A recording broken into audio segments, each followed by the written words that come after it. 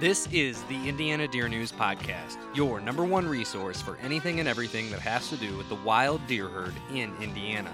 On this episode, we're joined by Pat McGovern, one of the project coordinators for the Integrated Deer Management Project. We're going to touch on everything and anything that has to do with the Integrated Deer Management Project, and trust me, there is a ton of information.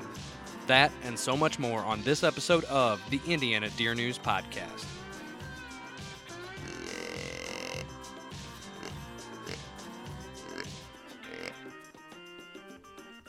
Hello, everybody, and welcome to this episode of the Indiana Deer News Podcast. This is an episode that I am extremely excited about. I had really high expectations for when I sat down and planned this whole guest on today's episode with Pat McGovern from the Integrated Deer Management Project with the Purdue University in coalition with the Indiana Department of Natural Resources. But it exceeded everything that I had hoped. I had never really taken the time to delve into just everything that this study involves, and it is an incredible thing, and I don't want to take too much away from the interview, but before we get to the interview, there's two things, and we're going to have another episode where I'm just going to kind of go over these two things, but since it's in the news right now and social media is swirling with it, there's two things that kind of hit the deer news in Indiana, if you will, and one being the 2021-2022 county bonus antlerless quotas and what that means. So a lot of people are out there spreading false information that they've eliminated the special antlerless only season in the latter part of the deer season. That's not necessarily true. Nothing has changed regulation-wise law. That season still exists. But one thing that you had to keep in mind is you had to have 4 or more being your antlerless quota number for your county in order for your county to be eligible and have that season in place. This year, we do not have a single county in the entire state. There are 7 that have a 3, a bunch that have 2, and then I'm looking at the map right now. I believe there's another 7 or 8. 1, 2, 3, 4, 6. There's 7 that have 1, 2, 3, 4, 5, 6, 7, 8. Sorry, 8 ones. There's 2 A's, and the rest of the state are 2s. So what that means is there's no qualifying counties for that late season. It still exists. It's just not active this year in any of the counties. We'll get into that a little bit more on a later episode.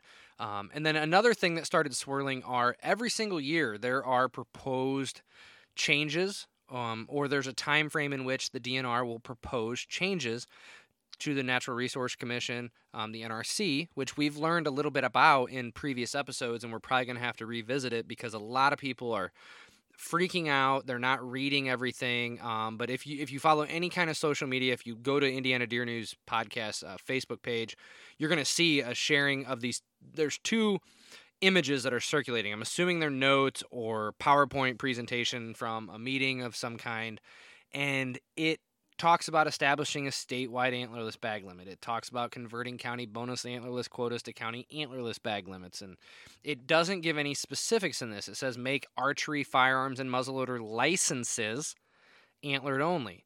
Not seasons, but licenses. There's a difference there, and we'll unravel and kind of unpack all of this in future episodes, but whenever you're seeing things like this, everybody, and you're seeing people comment, I just ask that you actually go back and read every single word in the images that are there. Don't add to it. Don't take away. Don't begin to make definitive statements that cannot be made based on the information which is presented. I have a feeling in upcoming episodes, not only on this podcast, but then hopefully just informational releases that the DFW does or Mariah does, the deer biologist, we begin to understand or at least be given reasons for each of these bullet points. I'm not saying that we might like them. I'm not saying I might like them or accept them, but I want to understand them more, and hopefully we can get to understanding that more and more. And if dialogue needs to happen, and if we as hunters need to rise up and say, absolutely not, that's not what we want, we've learned on this podcast what the proper procedures are to let our voices be heard to the NRC and those public input meetings. And we need to actually do it, not just punch keyboards in a keypad on the internet and hit enter, but we won't take the time to answer surveys. We won't take the time to write a letter to the NRC. We won't do what we actually need to do in order to make a difference, in order to let our voices be heard. So don't freak out about all those things. I don't want to get in too deep into the weeds into this episode because then it would steal from the amazing content which you're about to listen to. So I had the pleasure of sitting down with Pat McGovern, the project coordinator, or one of the project coordinators. I think he is the only project coordinator. There I go, stepping on my own words there. But yes, there's a field coordinator and there's a project coordinator. The field coordinator is actually Scott Allaire. And maybe we can have Scott on sometime as well. But Pat was just a wealth of knowledge. He goes into all the goals, the timelines, the study areas, what each goal, if you will, and how they go about that as a team, kind of what are their survey techniques? What are some of the things that they're doing? And I think many hunters and landowners are going to be a little surprised exactly to the depth of which this study is going. It started back in 2018, so here we're at the end of year 3, essentially, with this whole entire thing, and they're just now beginning to analyze and go into their time period where they begin to make observations on what they've captured over all these years. So without further ado, I'm going to stop rambling and I'm going to turn this thing over to the conversation which I had with Pat McGovern the other night with the Integrated Deer Management Project. Here we go. All right. Welcome to this episode of the Indiana Deer News Podcast. This is one I've been looking forward to. Actually reached out to the folks over at Integrated Deer Management Project at Purdue University quite a while ago. Time and schedules just didn't allow. And then recently, Pat was willing to sit down. As you'll hear a lot of Pat today on this episode, he's going to break down this entire study, probably go over some of the past when it was started and everything. But Pat, thank you so much for sitting down and talking this whole project with us today. Absolutely, yeah. Thanks for having me.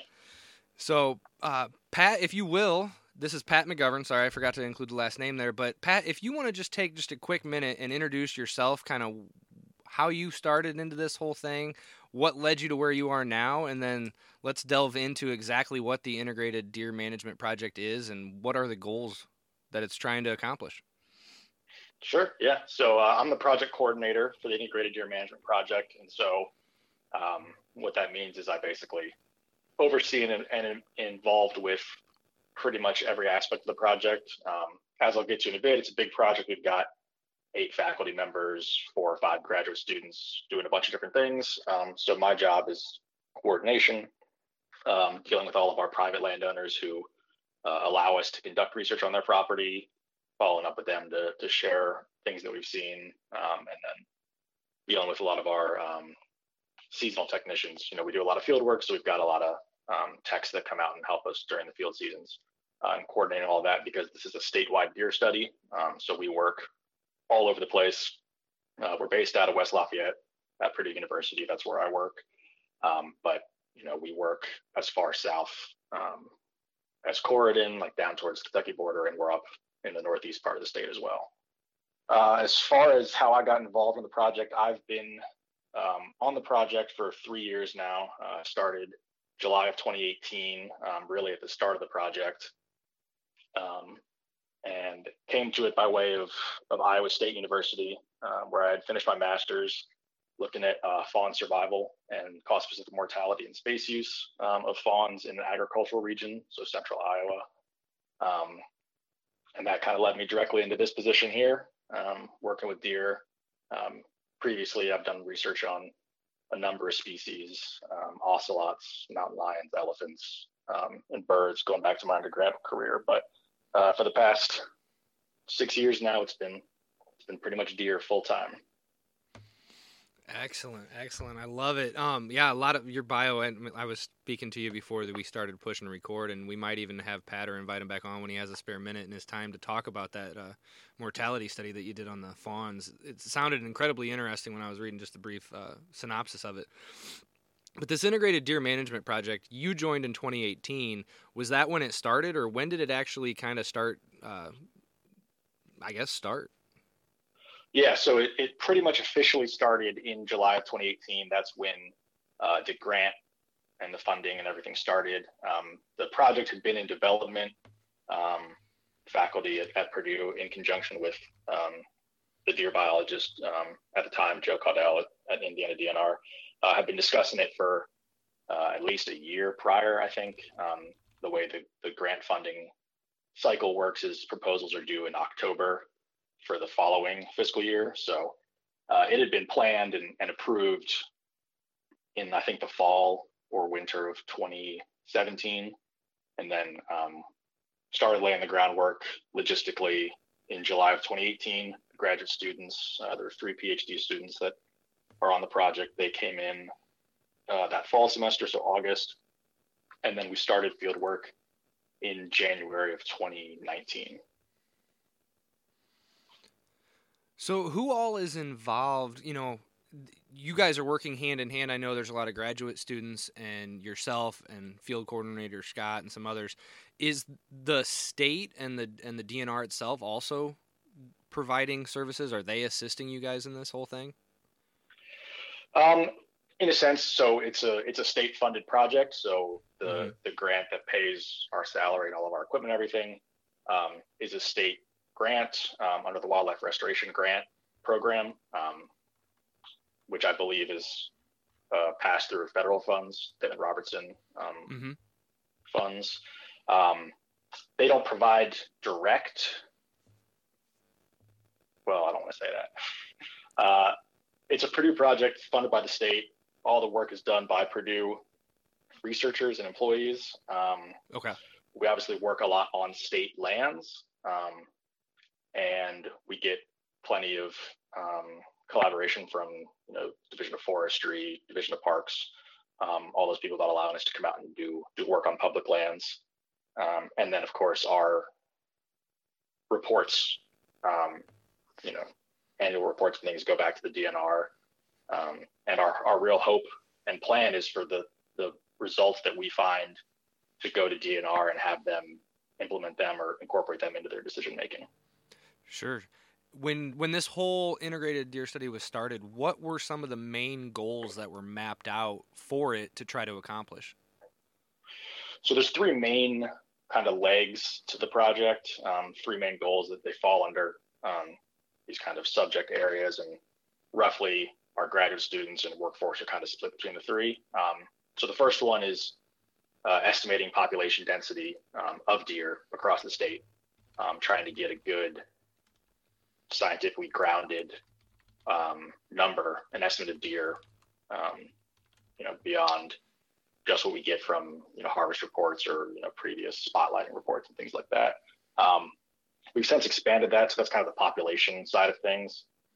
There's also a part of it that is evaluating the most cost-effective way to continually estimate deer populations. So I'll get into this when we talk about methods, but we're looking at estimating the deer population in an area through different ways and comparing how much time it takes to do each of those things, how accurate each one of them is, to try and make a recommendation for, all right, if you want to do deer surveys every year, you've got limited time or limited funds, this is probably your best bet. It's going to get you good results, reliable results without breaking the bank.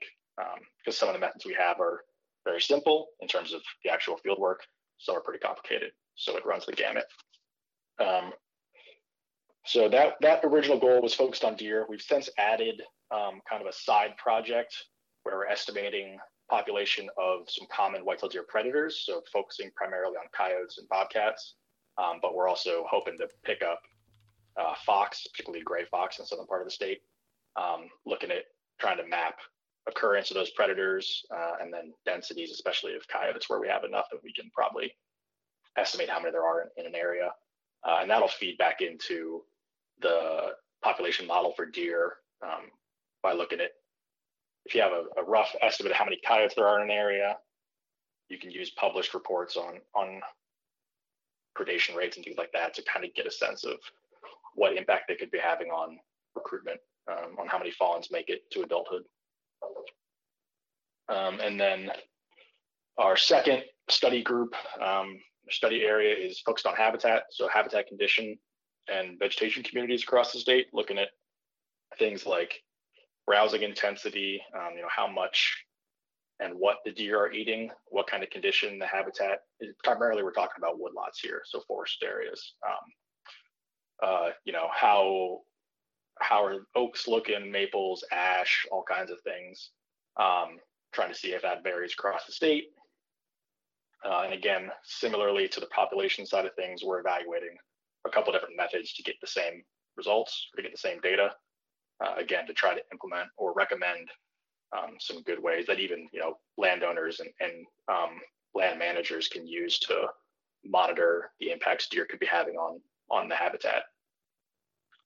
And then our third one is a human dimensions side of the project. So our graduate student and her advisor are really focusing on people's understanding and perceptions of deer and deer management in the state. So trying to assess how people feel about deer, what their experiences are, whether they're hunters or farmers, if they have positive or negative experiences, just about deer in general, and then also about the state, DNR, how they've managed deer, what their plans are for managing deer, what their options are for managing deer, all of that sort of stuff. And really, our ultimate goal of this project is to take those three things, which are separate questions, really, but they're all related to deer in Indiana, and then bring them together into this integrated model. That's where our whole project name comes from, to really get a sense of where all those things intersect. So if we know there's this many deer in this area, the habitat is at this kind of condition, is that okay or not? Do you want to increase or lower the amount of deer? And then also, how do people feel about the number of deer in this area? Because you've got two different, are you familiar with carrying capacity? Yes, and we have talked about carrying capacity with both Mariah and Joe on past episodes, so the listeners should be somewhat familiar, but if you want to give a brief little flyby definition of it, that'd be great. Sure, and Joe has probably talked about this, I'm sure, because it's probably his favorite figure. But so carrying capacity is the idea of how much of something a system can hold. So how many deer habitat can support before there are detrimental or negative effects to the habitat or the deer themselves. And that's generally ecological carrying capacity. But then you've also got this idea of social or sociological carrying capacity, which, as both hunters and farmers are going to be very aware of, an area may support a certain number of deer, but there are knock-on effects of having that many deer, whether it's crop damage, things like that, where people may, or even automotive, car collision risk. So people might not want as many deer as the habitat can support. And then on the flip side of it, as you get a lower number of deer, the habitat might be doing great, but there's not ample opportunities for hunting. So you want more deer in that area. And so really what we're trying to do is find, or really, I guess, provide a model that can help the DNR or help managers make decisions to balance those two ideas of carrying capacity. So you want a healthy deer herd, healthy habitat, but you also want to satisfy the stakeholders' desires. So a healthy huntable population, but not insurmountable agricultural loss or risk driving down the highway. Excellent. It's almost like you guys are trying to provide or substantiate decisions in that balancing act, but in a non-subjective way. Try to eliminate personal opinions and emotions. However, that's a factor that you're measuring. It's also a bunch of other things to help and assist the management of the entire state, it sounds like. Yeah. So I think one of the driving factors behind this whole project getting started was the desire from multiple people involved in deer management and deer research for the development of a very data-driven, rigorous model or predictive capacity to inform management. So you're not working so much on gut feeling or less quantifiable things, trying to have just a good, reliable, hard numbers to back up decisions that are being made. Which, to be fair, helps provide trust between those I guess, making the management decisions, and us, the users or the observers, if you don't hunt, um, in the state of Indiana. I like it. This sounds like a very, very expansive project. You said you started it in 2018. Here we are, in 2021, July of 2021, the end of it.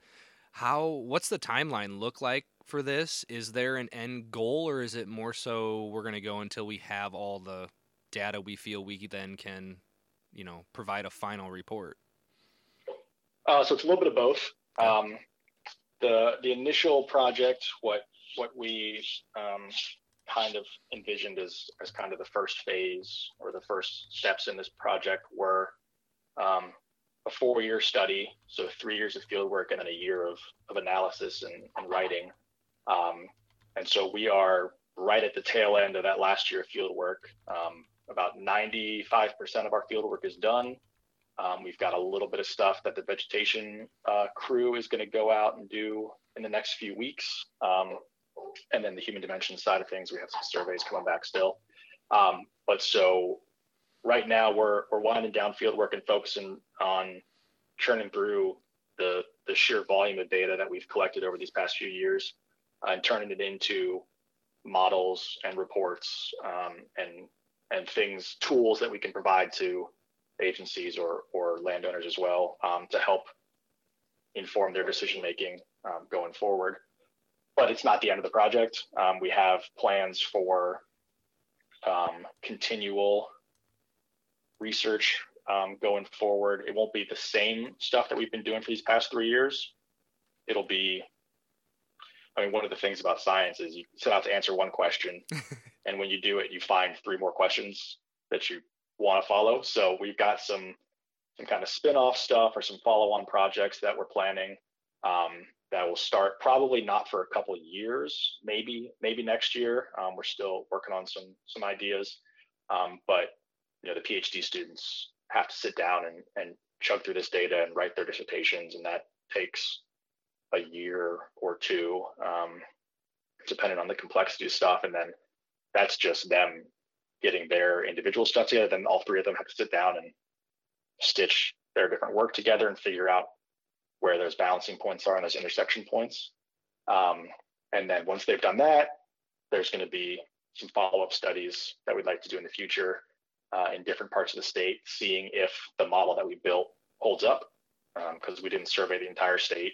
So conditions differ based on where you are, and conditions differ through time. So, the way things are now and have been for the past 3 years can be and certainly will be different in the future, particularly if CWD comes in and we've got, management actions there or other sorts of disease outbreaks or anything that you can't really predict at this point. So it'll be kind of a refinement over the years, I think is our plan. Now you mentioned it there, and this isn't necessarily on the outline, but I find it interesting because when you started in 2018 and now 3 years later, we did have an EHD breakout in southern Indiana. Did any of that, I guess you could say the hot zones for that, where they were getting reports, was that any part of the study areas? I don't believe so. I'd have to look. So our study, we do our population surveys in the winter, so January through March. So they just don't overlap with when you have EHD outbreaks. So we didn't pick it up. And I'd have to go back and look. I guess if we had, I don't recall there being a drop in our density estimates in the southern part of the state, but we're also looking at stuff over multiple counties. So it could be that it just kind of got lost in the noise. And while EHD is prevalent on the landscape every year, it's, when it really hits hard is such a, I don't know, it varies. I mean, there's no way to consistently predict it, so it's not really a variable that you guys could probably measure and say this is what you need to do with that anyways, right? Yeah, it's kind of it's a natural disruptor, really. Like, it's going to happen, and then I think the only instance where you'd kind of plan for it or potentially forecast it is if you're in severe drought conditions or you're predicted to continue with drought for multiple years, because that'll exacerbate it. But no, I mean, to go kind of sideways into my master's work, we had an EHD outbreak in 1 year of my 3-year study, and it decimated one of my study populations, and then the other one was completely fine. Wow. And then, we were really hoping to get some cool compare and contrast stuff there. It was an interesting event to see happen. Well, I won't take us down that rabbit hole too far because I probably won't come back. Let's move on. We kind of touched on it there. What are some of the study areas that this has been, centered around? Yeah, so the first thing that the project did, and this really even happened a little bit before I came on, was identifying study areas, like where we wanted to do work in the state. So deer management in the state was historically done on a county by county basis. That's a lot of counties. We don't have that many people. We wanted a more manageable unit to try to look at and do analysis on, and plus deer don't respect county boundaries. They'll walk across it fine. So the first thing that the project did was set out to develop these regional management units. And so Rob Swihart, my boss and the PI on the project, and some other faculty, as well as Joe Caudell, sat down and they looked at a bunch of different factors that are related to or potentially related to deer densities. So harvest, CRP land, percent of developed land. I think they took into account roadkill or road density, a whole lot of factors, put it into this model, and it spit out a bunch of different multi-county areas that are clumped together based on these predictive factors. And they sent those to some subject matter experts, deer managers in the state, and said, how do these line up with what you're familiar with? And we ended up with 10 regional management units. And if you're familiar with the deer management units that the DNR implemented a few years ago, they're effectively the same as the regional management units that we put together. The only difference is ours, some of them, the counties aren't directly next to each other. You've got some interesting gaps for whatever reason. And then for management perspective, that's difficult. So they just kind of close those gaps. That's really the only difference between our study areas and theirs, or their management areas. And then we chose 3 of those to do our work in. We chose the one based around Purdue, so kind of northwest central Indiana, heavy agricultural area, private land, isolated woodlots, that sort of stuff. We've got one in southern Indiana, so it goes from north of Bloomington, like just south of Indy, all the way down to the Kentucky border, and it goes east to west. It goes all the way as far east as Big Oaks National Wildlife Refuge. You've got Harrison Crawford State Forest, Hoosier National Forest, Yellowwood, and Morgan Row State Forest. There's a whole bunch of public land in there. And then our third study area is the northeastern part of the state. And so that's one of those ones that it's not completely contiguous. We've got DeKalb, LaGrange, Noble, Steuben counties, and then also St. Joseph County. So there's that one gap there. I can never remember which county that is in between. Elkhart's in between there, and the St. Joseph portion that is part of that is excluding the reduction zone area around South Bend. Correct. Yeah. So what we did is we originally had these 9 regional management units, and then what we did was we overlaid the DNR's deer reduction zones on top of that, and turned that into a 10th one. Because while those areas are similar to the counties they're in, the management there is very different because they're urban areas and things like that. So yeah, we exclude South Bend. Yep. Similarly, we exclude the West Lafayette area here in RMU 3. And you can. Oh, sorry. Go ahead. No, go ahead. For those listening, if you want to see these maps, they are actually in the show notes. I'll provide it. It's at the Purdue.edu research in deer page. But they have the 10 regional or management units on the left-hand side, and then the right map illustrates the 3 that Pat just went through that they are studying, which are numbered 3, 4, and 9, and they're all color-coded there for you. Yeah, and then so those study areas, that's the kind of regions that we're working in. We're not surveying every single part of those entire regions that are huge. So what we do is we do our work on these things called test landscapes, and so those are 2 mile by 2 mile squares that we kind of randomly select in each RMU, and so we survey 20 of them each year. Generally, it's always split 7, 7, and 6. So one RMU has slightly less every year. And so that's where we do our actual field work. That's where we go and contact with the landowners and go and collect our data. And those vary from year to year, but we keep a subset of them constant.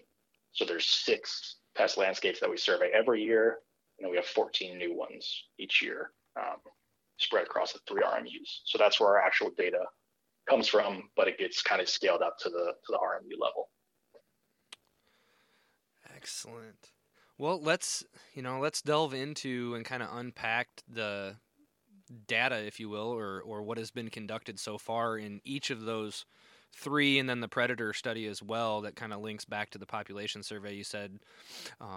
Let's just start unpacking each of those, because I'm sure the listeners are probably curious, what do each of these entail? How are you going about gathering all this data? Because it's quite the intense project that's occurring. And for those listening, you can actually go to that same page link. Is actually going to give estimations of, how many cameras have been deployed, how many woodlots have been sampled. It's very interesting, the amount of people and things that this is all inclusive of. But I'm sure Pat's going to unpack that for us right now. Yeah, and that website should be updated soon. I'm just wrapping up our annual report from the last year, and so I gotta add all those numbers, and they should go up by about a third, because adding another year of work to it. Excellent. But so yeah, on the population side of things, like I said before, we're evaluating multiple methods of estimating populations, and so with the deer, our 3 methods that we do it are camera trapping, so just setting out remote cameras across the state, across our test landscapes. We set out about 400 each year. They go out in early January, and we pick them up in late March or early April. Those we put them both in forested areas and in agricultural fields, just to get a good sample of everywhere that deer are going to spend their time. And then we go through and sort all those photos to identify the species that are in them, and then estimate deer density off of that. And so, yeah, we've put out over the 3 years, it's now over 1,000 cameras, and we've gotten over 3 million photos. So we pick up the cameras in April, and we're still going through IDing photos right now. It takes quite a bit of time and effort, but we've got a good team of undergraduate and seasonal workers that'll come help us sort photos. And then in conjunction with that, we also do fecal pellet transects, fecal pellet surveys. So basically, we'll go out and we'll walk a 200-yard line, either in fields or in woodlots, and count every group of deer pellets that we can see from that line, and how far off the line they are. And that can be used to estimate deer densities, given that how much time a deer spends in a particular habitat and what their defecation rate is. And that's all stuff that's published in the literature that we pull from. And then our third deer population method or estimation method is aerial surveys. And we're doing a paired infrared and color camera platform. So we basically built this platform that has an IR camera and then just a regular DSLR camera. And it mounts to the bottom of the plane, pointing below the plane. And they're both taking video. And we fly, in this instance, we actually fly a 4 mile by 4 mile grid rather than the 2 mile by 2 mile that we do our field work on. And basically record every deer that we see on those flights. And we use the color camera. These flights again are also done in February. So no leaf cover, minimal ground cover. And if you've got snow, that's great because it helps really the deer or other animals pop out on the IR camera. I'm assuming, so we've done those once each year of the study so far? Yes. So this past year was the first year, this past spring was the first time we did a full set of surveys. Okay. The first year in 2019, we were building the platform. We had a bunch of delays in getting equipment and sending it back and forth to the people that were putting it together for us. So we did a small set of flights. Those were done in April, and so it was warm. It was very hard to see the deer on the IR. And then last year, we were getting started, getting going, and then COVID hit, and you can't social distance in a two-person plane, so that cut that short. Yeah. But this past year, we got the full set done, and Zach, the PhD student on the population side of things, has been going through it, and he says it's great data. Everything looks good, and he's planning actually to go out and do some extra surveys to try to figure out how fast you can go and still get clear video, so that you can then survey more in the same amount of time. Which is excellent for those listening, because that means more data to be given, and the more data you have, the more reliable your results are.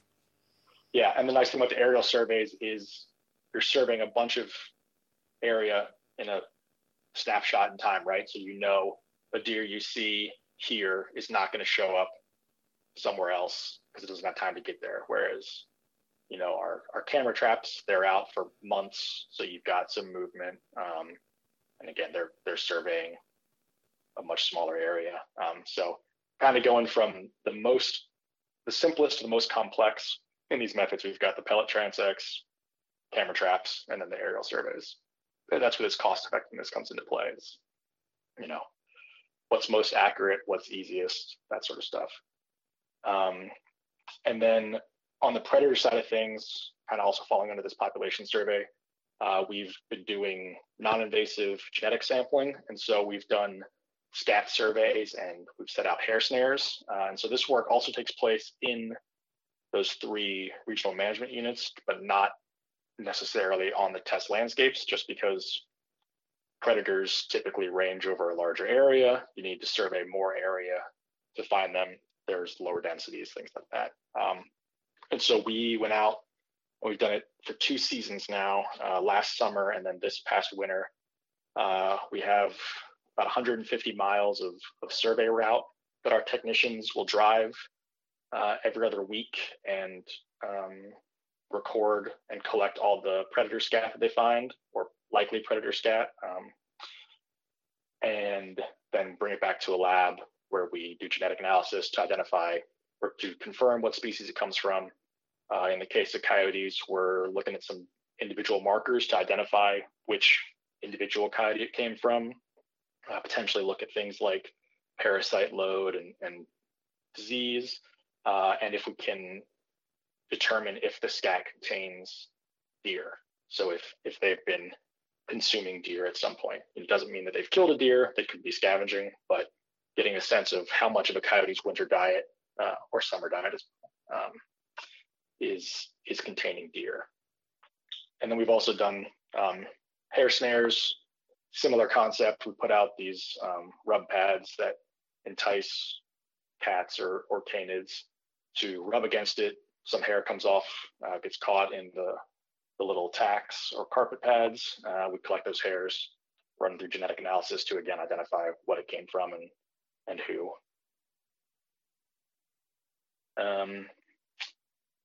And so our habitat work is similar to the deer population stuff in terms of the first method we use is this twig age method. So we go out and do winter browse surveys. So go into the woodlots and we're surveying mostly ash and maple, just because they're really common and you can identify them pretty easily in winter. Looking at saplings, things that are within the browsing range of a deer, and trying to count or assess how long it's been since each stem was last browsed, in terms of years. That gives you a sense of how old this twig is, and how browse intensity is during winter in these woodlots. We also do summer browse surveys, so the more traditional vegetation surveys that you see in a lot of research, looking at all the woody and herbaceous species found in our study areas. And our student there, RD, he's put together a pretty comprehensive browse preference ranking based on the regions of the state. In some parts of the state, deer love hackberry. In some parts they don't because they got other stuff they like more. So trying to track, what species are preferred and what species are actively avoided by deer when it comes to browsing, which could be potentially useful for managers who either want to promote deer habitat or plant some deer resistant things. Now, just putting my mind in the self of some people that might be listening, all these things, what is this going to teach us, or what are some questions or things that, knowing the time span between a twig being browsed on, what does that tell us? So really it just tells you the intensity of the deer browse. So how much impact deer are having on those species in that woodlot. And it's a quick and easy method to keep track of habitat condition. So the vegetation surveys, those summer vegetation surveys, you've got to know a whole number of species of plants and how to identify them. These twig age ones are nice because you can just go out in March, identify ash or maple, count some twigs back, and you get a sense of what the browse level is like, which again is just really to help you inform management decisions after that. If you go out and count and say, okay, we're at this level, it's getting overbrowsed, we need to do something about the deer population, or subsequently, there's not much out here, or they're preferring these things, I want to plant more of that or less of that. Your habitat, in other words, is a great indicator of what the overall deer numbers or the deer health is. Yeah, and it's a lot easier to survey your habitat than it is to survey the deer, because habitat doesn't move. Yep. So yeah, and it's a great, that's the kind of the foundation for the deer population, right? If you want to attract deer, provide them habitat. If you want to manage them in a non-direct or an indirect fashion, you manage the habitat. And we also got things on a less deer-centric focus in the habitat. So looking at oak regeneration, oak is a species of a lot of interest to a lot of people. Mm-hmm. It's really hard to get oak regeneration, especially in the Midwest. So you just don't have these new trees coming up to replace the old trees that have died or fallen. And one of the potential factors in that is heavy deer browsing. And so we've gone out and we've built deer exclosures. And so they're just these small mesh fence boxes basically that we've built in our woodlots, and we plant oak seedlings, red oak seedlings inside those and outside of those, mm-hmm. and then measure the growth rate and survival of those seedlings where they're exposed to deer and where they're not exposed to deer, to try and track or get a sense of, are deer the reason that oak seedlings aren't surviving, or is it something else? Oaks in my area are if it's a oak tree that's not growing great or it's not in a good spot, you hinge those puppies over and the deer are just annihilating them. Yeah, and we've started to look at some work on stump sprouts. So okay. if you cut down a tree and you encourage resprouting, there's been some questions about if deer prefer those, and that actually makes it worse for regeneration, because the deer come in and go, oh, these are nice and new and fresh. So RD and Jared Brook, our extension specialist, they've been starting a side project to look at that. Similar concept to the oak exclosures, where they've created stump sprouts, caged some of them up and some left open, and they've set cameras on them to see what's coming to eat them and how much they're getting browsed. And they're also taking samples of the leaves and the sprouts for a nutrient analysis to figure out, are stump sprouts actually more nutritious than your traditional seedlings. Yep. And that's some work that they kind of just started last summer, and they're continuing this summer. So it'll be interesting to see what kind of results they get out of it. Yeah, I know there's been quite a few universities that have been doing similar studies. You hear Mississippi State Deer Lab did something similar. It'll be very interesting to see if the results that you guys find mirror or change, or is there a slight difference that you guys have been able to measure? Yeah.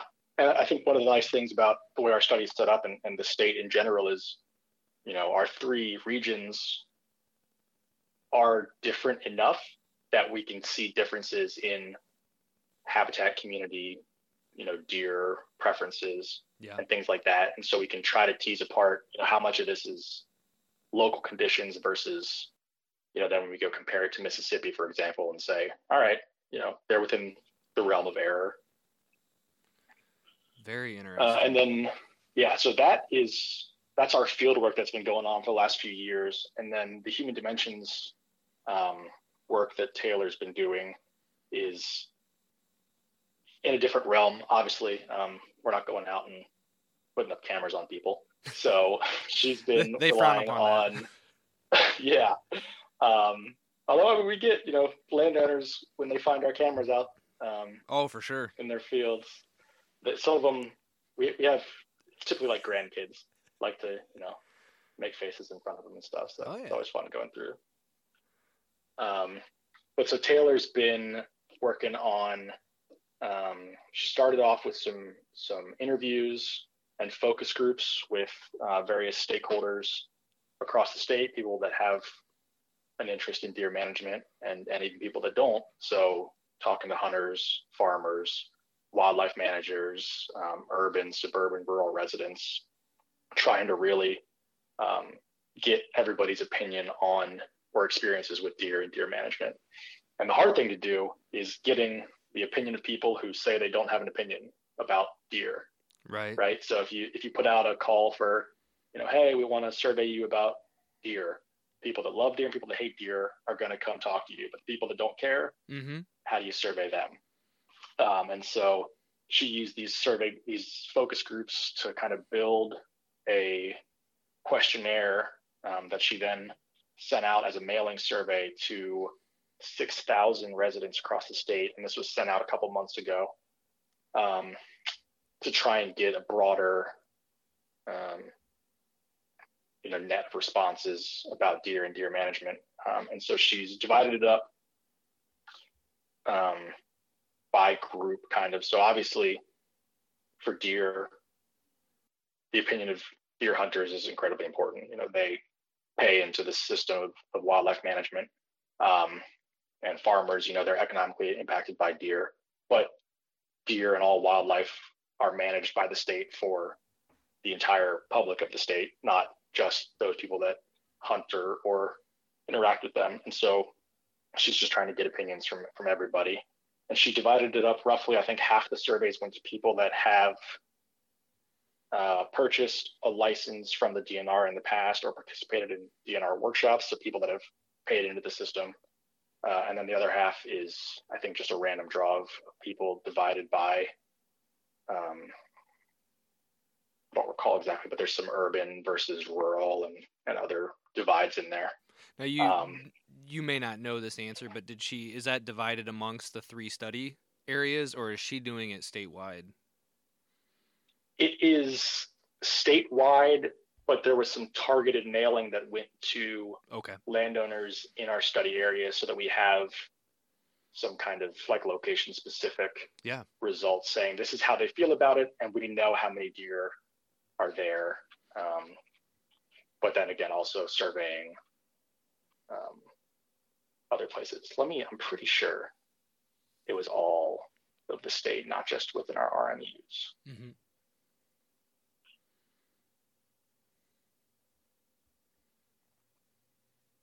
Yeah, across the state of Indiana. Half are from Fish and Wildlife customers. Yep. Yeah, drawn at random from publicly available tax data. Excellent. So, and so sure, those responses are still coming in.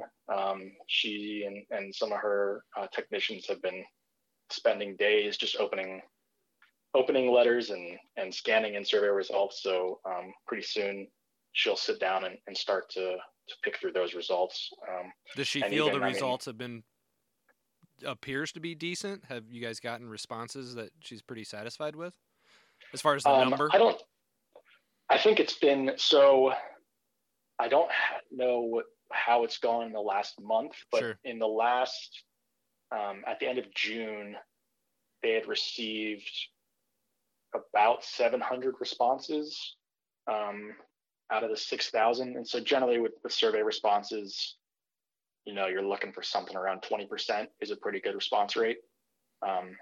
So I think she's on track to get a good chunk of responses for sure. I was going to say, the question will be, that's a higher percentage than we've gotten on deer surveys of hunters from Mariah and Joe. That's excellent.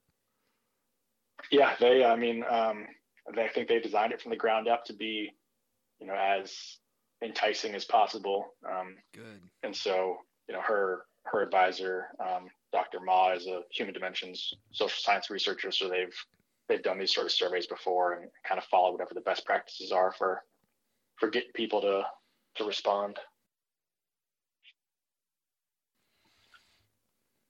And that, I think, covers pretty much everything that we've done in terms of the specific survey methods and everything that we've used over the past 3 years. It's quite a lot. I know it's a big project. But yeah, we're winding down now and really looking forward to seeing some results and sharing some results for sure. And that's kind of where I was heading with my next questions, because I'm sure anybody who's like me who's been listening to all this, is there going to be a format or portions of the results? Are these going to be made public at some point? Is the DNR going to be given them, and then they'll probably release some of it? Do you know how that's all going to play out to some point? So it's going to be a kind of a combination of all of that. So for each of the past 2 years, and again, going forward, we've provided annual reports to the DNR, but in addition, we provide updates to the deer biologists, so Joe and then Mariah, for the whitetail deer report. And so that report that they put out every year, summarizing the harvest and everything like that, there's a section about research on deer in the state. And we present typically summaries of the work that we've conducted to that point and some preliminary results in those reports. And so those are publicly available. I don't believe last year's report has come out yet. Not quite yet. Mariah said we're just a few weeks away, I think, the last time I heard. Okay. So yeah. So that's kind of the primary way that our results have been shared so far, at least with the greater public. There's also the Wildlife Restoration Grant Report, which goes out. Again, it's a DNR kind of summary of projects that they've funded with wildlife restoration money. Similar sort of results there. We share mostly qualitative or summary stuff on our website, just kind of like what we've done so far. We're going to publish all of the results that we have. Those will go into peer-reviewed scientific journals. So typically they are behind a paywall, which isn't great, but we list all of our publications on our website. And if you contact the author of the publication, they can share the PDF with you. So that's on the more technical side of things. I know most people don't want to sit down and read a 20-page scientific paper. So really it's going to be the DNR report, the deer report. And then once we get, I don't want to say confirmed results, but results that we've gone through the analysis, we've double checked and made sure that what we're saying is what the data say. Yeah. Those sort of results and summaries we plan to share on the website, on our Twitter, which is @ResearchInDeer. And then, we'll be putting out reports to our individual landowners this fall is our plan. Because we've had, at this point, I think it's close to 800 landowners that have participated in the study over the past 3 years. And so getting them results, we've shared photos from cameras that are on their properties. But now that we're into the data analysis phase, one of my big goals is to follow up with all of them and say, hey, here's what we found. Here's what your habitat kind of looks like. Depending on the property, we can't really say here's how many deer are on your property, but we can say in your area within a couple square miles, here's about what your deer density looks like. And coming in from a landowner myself, if I had partaken in this, that's priceless information for me to make land management decisions of my own. Yeah, and really our goal is to try to provide results on a couple different scales, especially for these landowners, to say, all right, here's what we saw on your property. Here's what things look like in the couple square miles around your property. Here's what things look like at the regional scale. So you can kind of see where your area falls into general trends and things like that. Because again, some of these areas, down south in particular, some of our test landscapes are still in agricultural regions, but a lot of the study area is public land. So if we just provided landowners with the regional results, that may not reflect what they see on the ground specifically, but context is always important. Yes, excellent. So the outlook moving forward is, everybody listening, make sure you check out when that deer summary comes up. That will have brief summaries from everything dating that was probably up until, do you know what kind of data point that pulled from? Probably last year's summaries? Yeah, it would have been, I believe we sent those summaries in the spring of this year. And so they may include a bit of our, it'll be results from last year, and there may be a bit of the start of fieldwork from this year, like, we set this many cameras, there's not going to be any results from this year. Yeah. Well, I look forward to it, and when I would love somebody to come back on and kind of help us because as you said, that PDF document is something that I would read, but I enjoy reading those studies and such, but it'd be nice to have somebody sit down and maybe unpack what we're actually reading and digest it a little bit more. So if somebody would be willing, I would love to have somebody back on, or yourself. Yeah, no, I mean, I think, once we have some of these results, really, I mean, the key to all of this is, we can do all this work, but if we don't tell people about it in a way that makes sense to them, then why did we really do it? So I think once our grad students have, gotten some stuff where we can, and not even, doesn't even have to be the entire project. It's not that everything has to be done before we can start telling people about things, just little bits and pieces as they come up, we'll share them, and happy to come share them with you and your audience as well. So you're looking at, this is the final year of the field study, and then, or have you guys already started that year of analysis of everything? I'm trying to remember the timeline. Yeah, it kind of varies. Typically, most of our field work is done by May of each year. Okay. All the population stuff is done, and about half of the habitat stuff is done, and then the habitat work continues through the summer into August. So our population PhD student, Zach, he's been analyzing data for the last few months. I know I think he's got 2 papers that are in review right now, looking at some of the pellet data, kind of more methods papers, not densities yet. Mm-hmm. But he's working on that. Like I said, we're still working on sorting all the camera images. But the pellet data and the aerial survey data, I think, are mostly cataloged at this point, and he's just working on density estimation models and things like that. The habitat work, they're still in the field. They're going out next week to go measure those oak seedlings that we planted this spring. And then now that we are done with field work for this stage of the project, they're tearing down the deer exclosures that we built over the last 3 years. So we can get kind of a sense of, if you plant an oak seedling in 2018 in exclosure, how does it look 3 years later versus one that was only in exclosure for 2 years and one that was there for 1 year? Get a sense of through time how survival looks. So he'll be finishing collecting that data next month, and then he'll be into analysis and writing. And like I said, Taylor, she's still getting those survey results back, so she'll be entering and coding that stuff for a while, I think, before she gets a chance to analyze. But from about August on into next summer, I think it's just going to be analysis and sharing sub projects and subsections of the results as we have them. So 2022 is kind of the year where things will start to visualize results for you guys. It has to be exciting. Yeah, absolutely. I think everybody's excited to see, because I've seen, and especially, myself as a project coordinator, I'm in frequent contact with PhD students and bits and pieces of their project, but really the analysis and a lot of their findings are between them and their advisor while they're just working through stuff. So I'm looking forward to seeing the big picture. I've seen bits and pieces of some of Zach's stuff and RD and Taylor's and all these things that, Taylor has shared some bits from the focus group interviews, and like, oh, it's really interesting to see that like landowners, their opinions don't necessarily match up with what you'd expect based on how they self-identify. Like, not all farmers have negative opinions of deer.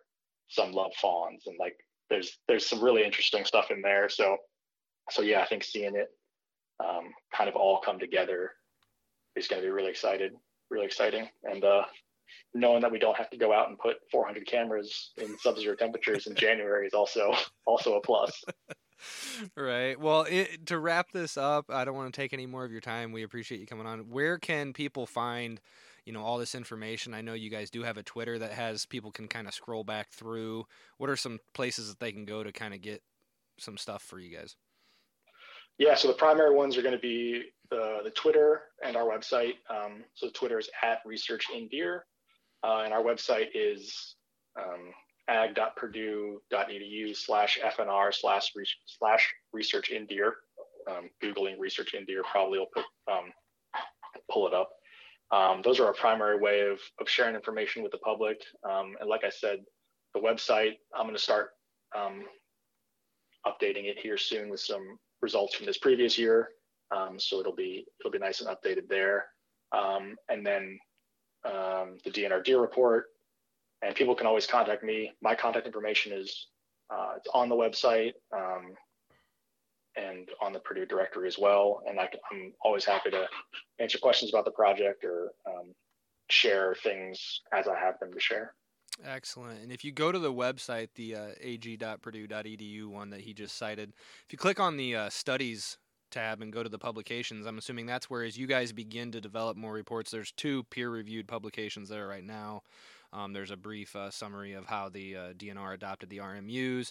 I'm sure that's probably a spot that people can check as we move forward throughout the years to come, as you guys finalize some stuff. Is that a spot that we can all kind of spot check? Yeah, that'll be where we link to everything that we publish. So DNR Deer Reports, again, those peer-reviewed publications. I know I've put links into the publications, but again, depending on the journal, they might be behind a paywall. But yep. The first person listed in each of those is going to be the main author. And if you look under our team section, it'll have everybody's contact information listed there, or links to their department directory page where you can get in touch with people for more information about specific things. But again, I'm more than happy to direct anybody in the direction of more information, whether it's human dimensions things. We have multiple extension specialists on the project, so landowners in particular, that are really interested in habitat management and wildlife management on their property. Our extension specialists are a great resource for that.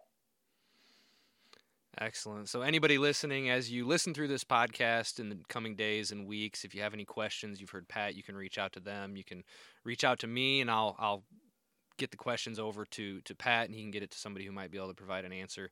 But we just want to thank you, Pat. It was something that I've been meaning to do for a while. I know there's a lot of hunters out there. There's a lot of landowners that are going to just love hearing the in-depth study that's going on. I think sometimes just understanding and knowing all this goes a long way to understanding the reports that we get, the decisions that are made, and just the transparency that it helps the DNR manage our deer herd in Indiana. Yeah, no, I'm always happy to share information about the project and discuss the people that it's going to affect, for sure. Awesome. Well, thank you so much, and we'll check everybody out on the next episode of the Indiana Deer News Podcast.